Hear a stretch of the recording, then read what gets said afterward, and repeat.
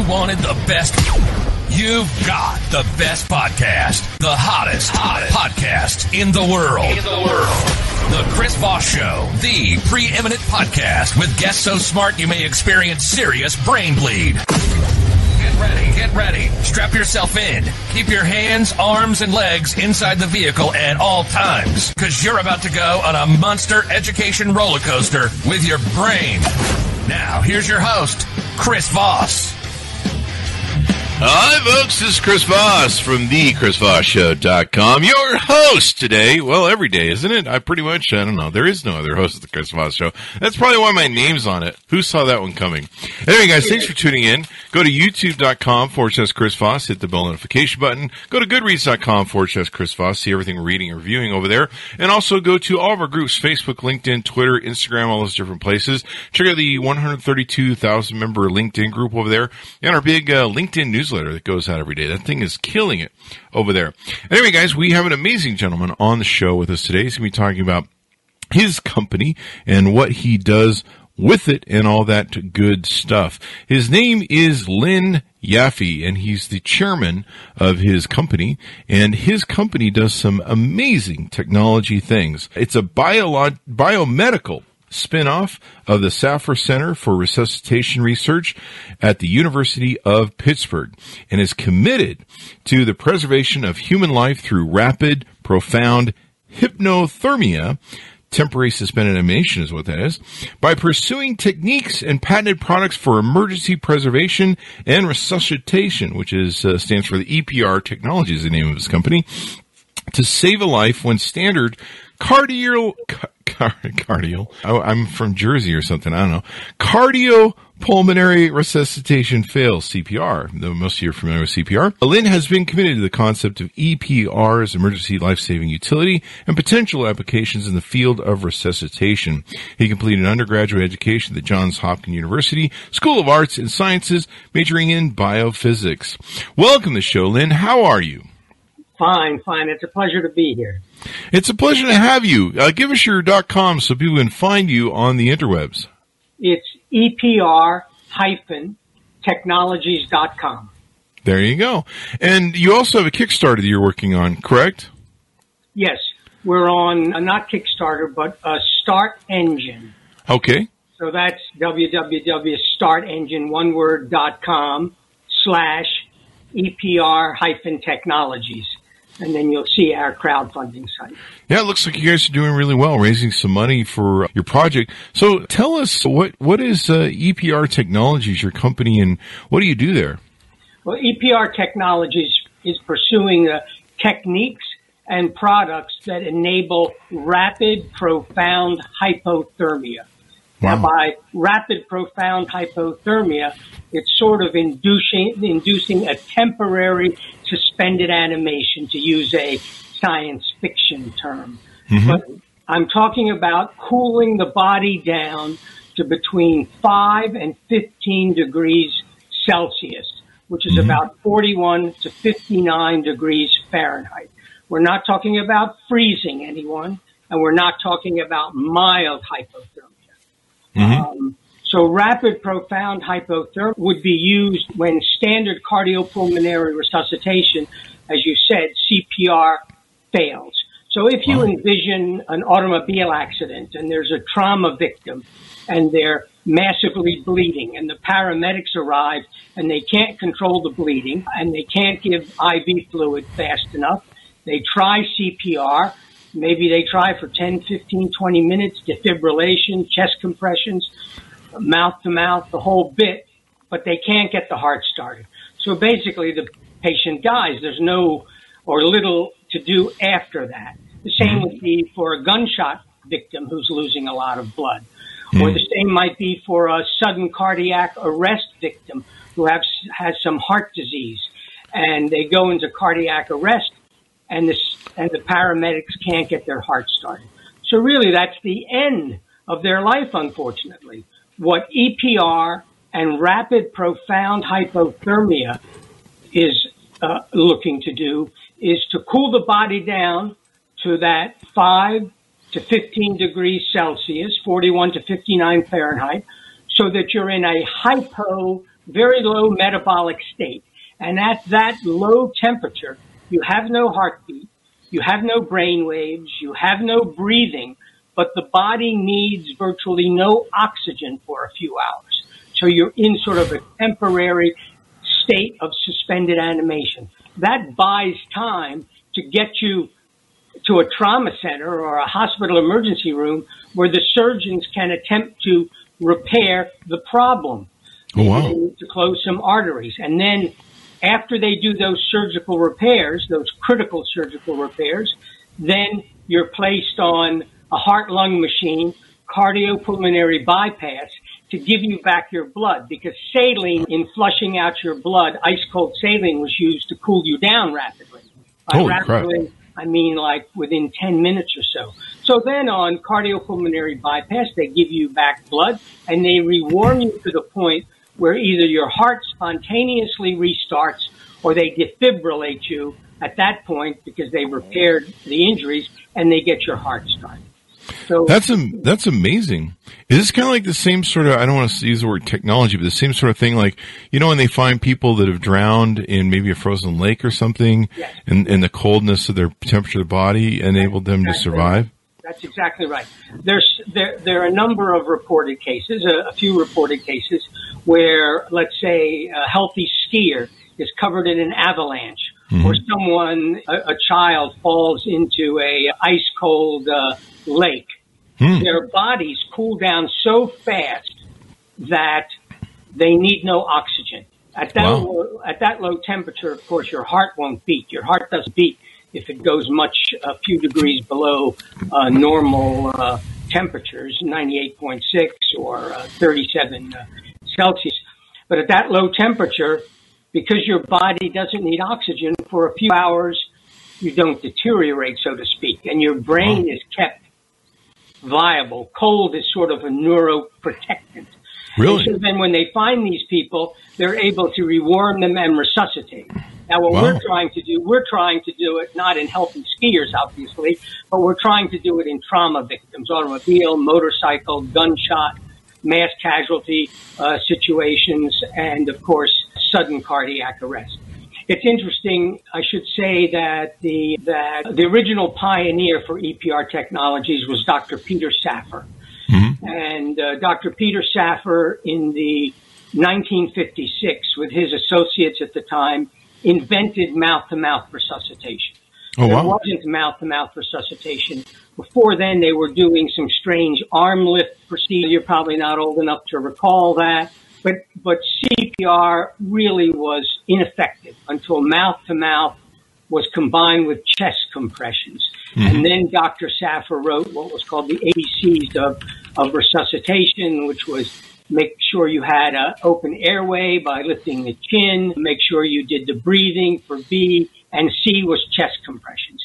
And then Dr. Safar, went around the world pioneering the use of CPR. And together with that, he started the first paramedic service in Pittsburgh. Before CPR, really, there were just ambulance drivers. They didn't do anything to you if you needed CPR. So it's an interesting little side note that he took a number of African-American unemployed individuals and also, I think, some hospital orderlies. And he trained that that group to be the first paramedics in Pittsburgh. And of course, things expanded out from there. A documentary was made about that. I haven't seen it in a long time, but Dr. Safar called that initiative Freedom House.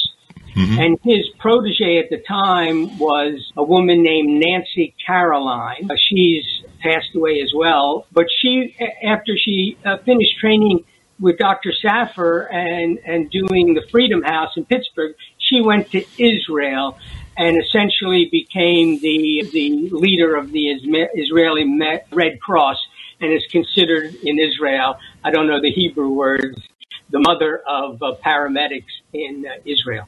So Dr. Safar had a very far-reaching influence on saving lives. And he was always a strong proponent of hypothermia. Now, to go a little further, at the end of the Vietnam War, Colonel Ron Bellamy and Dr. Saffer got together and looked at what were the causes of combat soldiers being killed in action. And autopsies are done on the majority of killed in action. Now I think they do MRIs as well. But back then they looked at those killed American soldiers killed in action, and 80% of those who didn't have head injury. Obviously, if you have a massive head injury, there's nothing that can be done. But 80% of those who died without head injury, they had surgical repairable injuries. They bled out too fast, nothing could be done. So Colonel Bellamy and Peter Saffer said, what could be done to prevent those individuals from dying in combat if they have repairable injuries? And Dr. Saffer essentially came up with the idea of rapid profound hypothermia. Early on, he called it suspended animation, but we wanted to get away a bit from that aura, and it was named then Emergency Preservation and Resuscitation, EPR for short. Like EPR fails, then induce EPR to have a 3-letter symbol. So Peter Saffer was dedicated to this. His saying was he wanted to save hearts and brains too good to die. Well, that makes sense. Like I said, that makes sense because, there's a lot of people that have been in those frozen states or low temperature states, and yeah, they survive. And you're like, that guy was dead and you can be in that state suspended for up to 3 hours. Well, in large animals, particularly pigs, which represent a very good physiological model for human beings. And you may have read more recently about the humanized pig organs that they've tested as a heart transplant at the University of Maryland, unrelated to us, of course. And also they've done some kidney testing of those organs. So in EPR experiments in large pigs, the animals could be kept in that temporary suspended animation, hypometabolic, hypothermic state for 3 hours and then resuscitated. Oh, wow. And, pigs are very smart. They can be trained to do things, to have some responses, before they're put through the procedure, and then they retain that. So their brains are protected during the procedure. Wow, that is crazy. And so currently there's an ongoing human feasibility clinical trial at Maryland Shock Trauma in Baltimore, headed up by one of our associates who was on the original Peter Saffer team at the Saffer Center. He's now at Maryland Shock Trauma in Baltimore, and that's Sam Tischerman. I can't talk a lot about the clinical trial to keep a lid on things, until it's completed. But I don't know, maybe 2 years ago, we've been on a bit of a pause because of the COVID pandemic, because blood and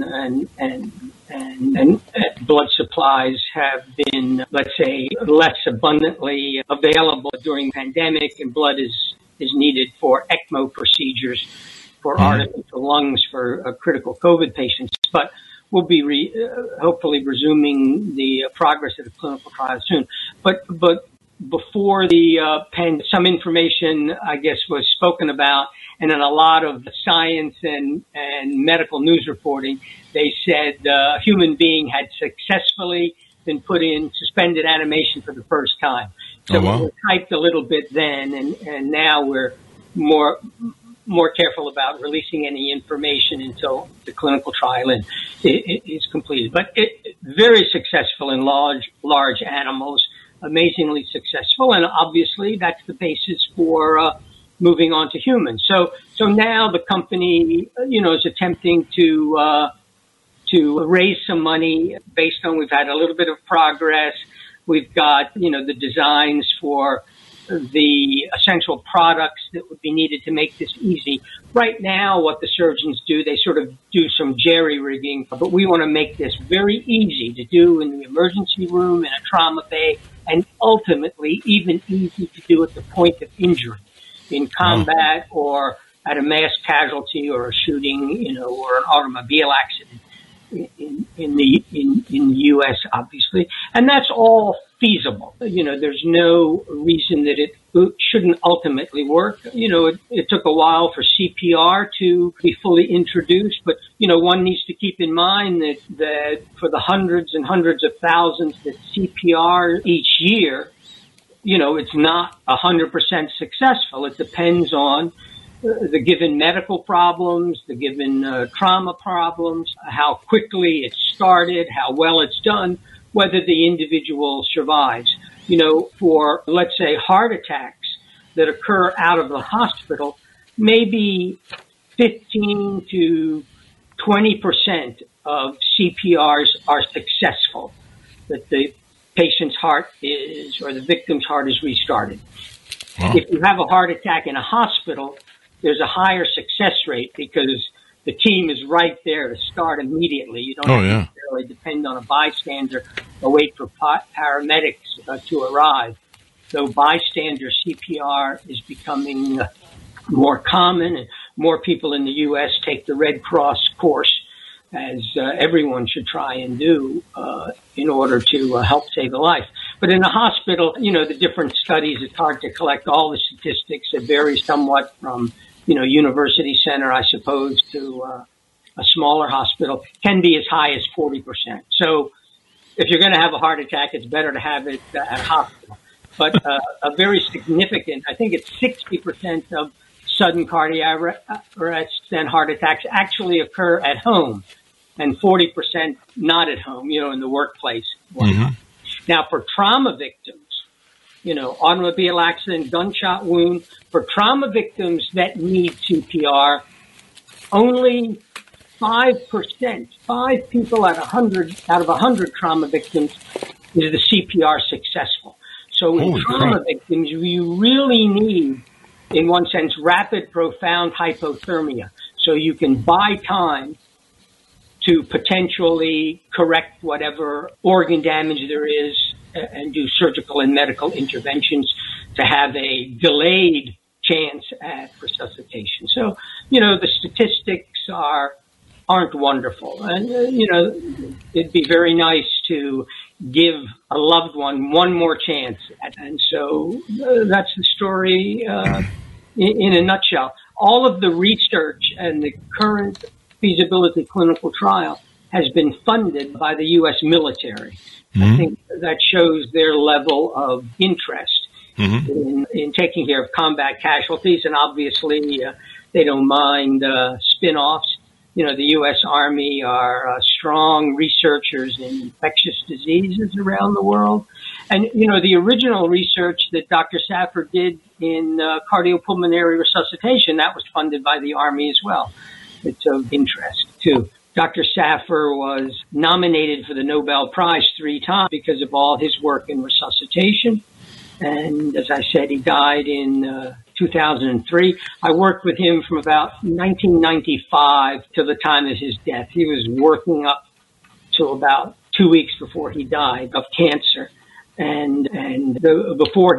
Before he died, when he became professor emeritus at Pittsburgh, they named what was the International Center for Resuscitation Research.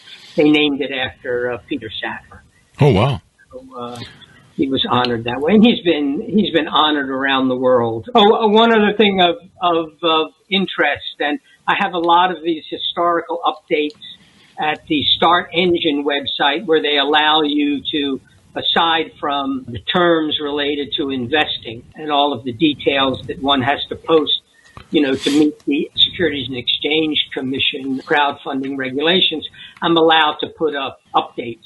So there are updates about Peter Saffer, videos of him doing mouth-to-mouth resuscitation in the first experiments. There's one about the paramedic ambulance service that I mentioned, Freedom House. And also, Peter Saffer recognized that to do CPR properly, you needed a simulator to train people on. It's like if you go to the Red Cross now, they usually have some sort of a simulator. So Dr. Saffer met Asmund Lerdahl, a Norwegian doll maker, who at the time really wasn't involved in anything medical. Now Lerdahl, a Norwegian, it's become Lerdahl Medical. They make defibrillators and a lot of medical equipment, as well as advanced simulators. Not only full-size mannequins with software, and so that you can, a medical student or a physician can train different procedures on it. They also made the very first mannequin for CPR, called Resusci Annie. I don't know if you've heard of that. Resusci Annie was the first mannequin, and the face of Resusci Annie, they used a death mask that was made from a young woman that jumped into the Seine River in Paris and for some reason committed suicide. If you go to Google and type in Resusci, there's at the Wood Anesthesiology Museum, they have some information about Resusci Annie. It's all very interesting history that Dr. Saffer, who the father of cardiopulmonary resuscitation, was involved in from the mid-1950s, really up until his death in 2003. So I'm very, very excited to have been and still am part of the team that's pursuing this, and very hopefully one day this will become the standard of care, sort of a revolutionary game changer that give everybody one more chance at survival. And that's really ideal, being able to get one more chance at it. So tell us about the investment thing you're doing. You're on startengine.com. What's the minimum investment? How much is the offering? What are they getting for what they're investing in? I'd love to say that, but I'm instructed by Start Engine and SEC rules is not to discuss any of the terms. Okay. So I'm very careful about that. Do you want me to read them off the site? Can I read them off the site to our listeners? I prefer not to, because I don't want to upset anyone. If you don't mind, I'd like to hold up the website. Okay. If you can all see that now. www.startengine.com/EPR-Technologies. Okay. Or if you just go to startengine.com, you can read all of the terms. You know, the SEC requires when you put down the terms, and, you know, one can make, I can at least say, a range of investments. There's not a fixed amount from small to large. But the SEC requires that people who are exposed to the terms also are exposed to the risks. I mean, there's no guarantee on any investment, you know, and so I want to follow the rules. And I appreciate being able to mention the Start Engine site. If you go to our website, those are the bottom line. There's a lot of information about things, but if people are interested in learning more, and there's a whole lot of information and videos on the site. The trauma surgeon doing the feasibility clinical trial, he did a TED Talk. And so he presents a lot of information. I apologize for looking down because I tend to look at you and not in the camera as much. I'm not an experienced podcaster. But if you go to our Start Engine site, there's a lot of information. And at the bottom, at the very end, if you have a question or a comment, you can type in your question and I'll be notified of it within a few hours, and I'll endeavor to respond within a few hours. At most 12 hours or by the following morning. Any question about what's on the site or anything that you might be concerned about that's not on the mentioned on the site, I can respond, because when I respond to a comment, then everybody sees it, and anyone who's already invested is notified as well. So it's like everybody has all the information. If I were to say something here, not everybody necessarily sees this podcast. So it's the idea of everyone has to be exposed to the same information. Involvement with crowdfunding, and I have my fingers crossed for its success. And very popular. Start Engine is one of the premium sites in crowdfunding for a range of injuries, not only biomedical health tech, but other industries as well. I mean, it's a different, controlled thing compared to, GoFundMe, where people are legitimately asking for some help in tough situations. But Start Engine is a range of legitimate startup companies where they've done due diligence, and you've met all the compliance regulations. You have to go through a financial review done by a CFO before you're permitted to do crowdfunding on the site. So it's interesting. I mean, years ago, this sort of thing wasn't available. Oh, yeah. In the last few years, I think even certified large amount investors go through the internet to look for opportunities. It's very interesting. Yeah, very cool. And looks like you've raised some money on here, according to their website. So we've only recently gotten started. So okay. Hopefully this exposure will get people to go to the site and help us save the lives of you, a loved one, a friend, or someone out there that's important to you.